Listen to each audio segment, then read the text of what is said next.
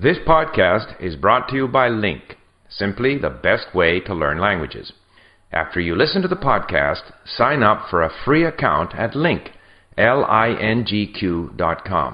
and study the full transcript using Link's revolutionary learning tools. 文法よりも語彙。流暢に英語を使うには、少なくとも1万語が自由に使いこなせなければなりません。インターネット上では、リスニングやリーディング用の適切なコンテンツを選ぶことができます。コンテンツはあなたに合わせてレベル分けされているものもあるでしょう。では、新しく学習した語彙に関してはどうでしょう。辞書で単語を引くたびに、いかにすぐその単語の意味を忘れてしまうかを私たちはよく知っています。そして学ぶべき単語はまだまだあるのです。幸いなことに、インターネットにより語彙の学習もはるかに容易になりました。インターネットでは、オンラインの辞書、バビロンなどを使って即座に単語を調べることができます。あなたが覚えた単語のリストを作ってくれる学習用ソフトウェアもあります。このソフトウェアでは、あなたが聞いたり読んだりしているコンテンツから、学習した単語を使用している例文を呼び出すことができます。語彙の目標をセットして、目標に向けての進捗を確認することもできます。インターネットでは、生きた面白いコンテンツから、あなたのニーズに合わせた語彙を効率よく蓄積することが可能です。語彙学習の効率性と無限のコンテンツという組み合わせは、インターネットがなぜ英語を学ぶための場となり得るかを説明する一部でしかありません。塊で覚える。語彙力というのは単に単語を意味するのではありません。フレーズなどの語句の集合体も含みます。フレーズというのはネイティブスピーカーにとって自然な一体となった単語のグループですが、学習者には必ずしも自然に聞こえるとは限りません。ミカエル・ルイスは言語を塊、もしくはフレーズで覚えることの重要性を説いた第一人者です。インターネットとコンピューターにより、この方法は簡単に実現できるようになりました。リスニングやリーディングの最中にコンピュータを使用して語句の塊を見つけ、後でわかりやすいようにデータベースに保存します。保存したフレーズや単語のグループは、すでに理解している長めの文脈とリンクさせておきます。これであなたは辞書や暗記に頼る必要がなくなります。保存したフレーズは短い断片の形で、文中に出てくる形で、また、より長めの文脈の中で何度も聞いたり読んだりすることができるのです。この方法により、あなたは徐々に単語がどのように使われるかという本能的な感覚を養うことができるのです。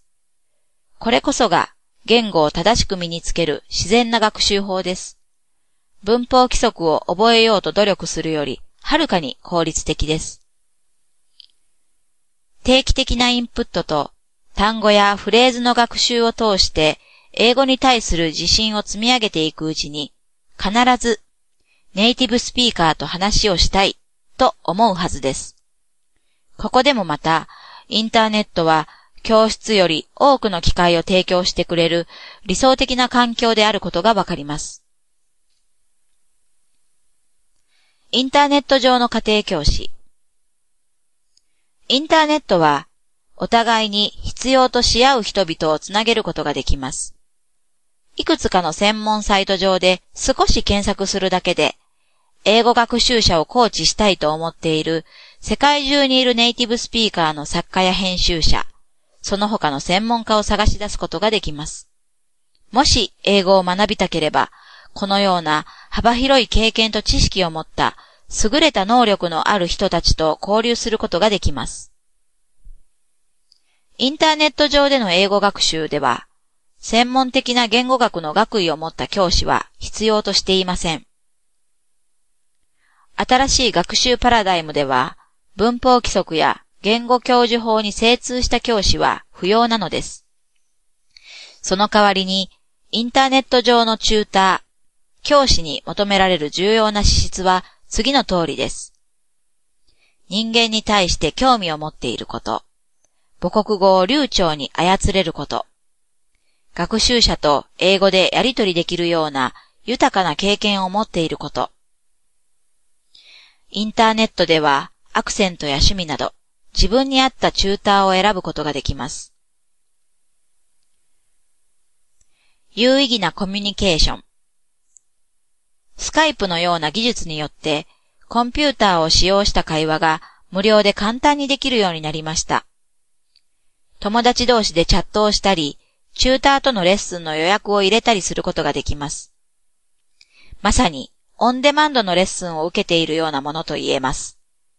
1対1もしくは4対1のスカイプを利用したディスカッションを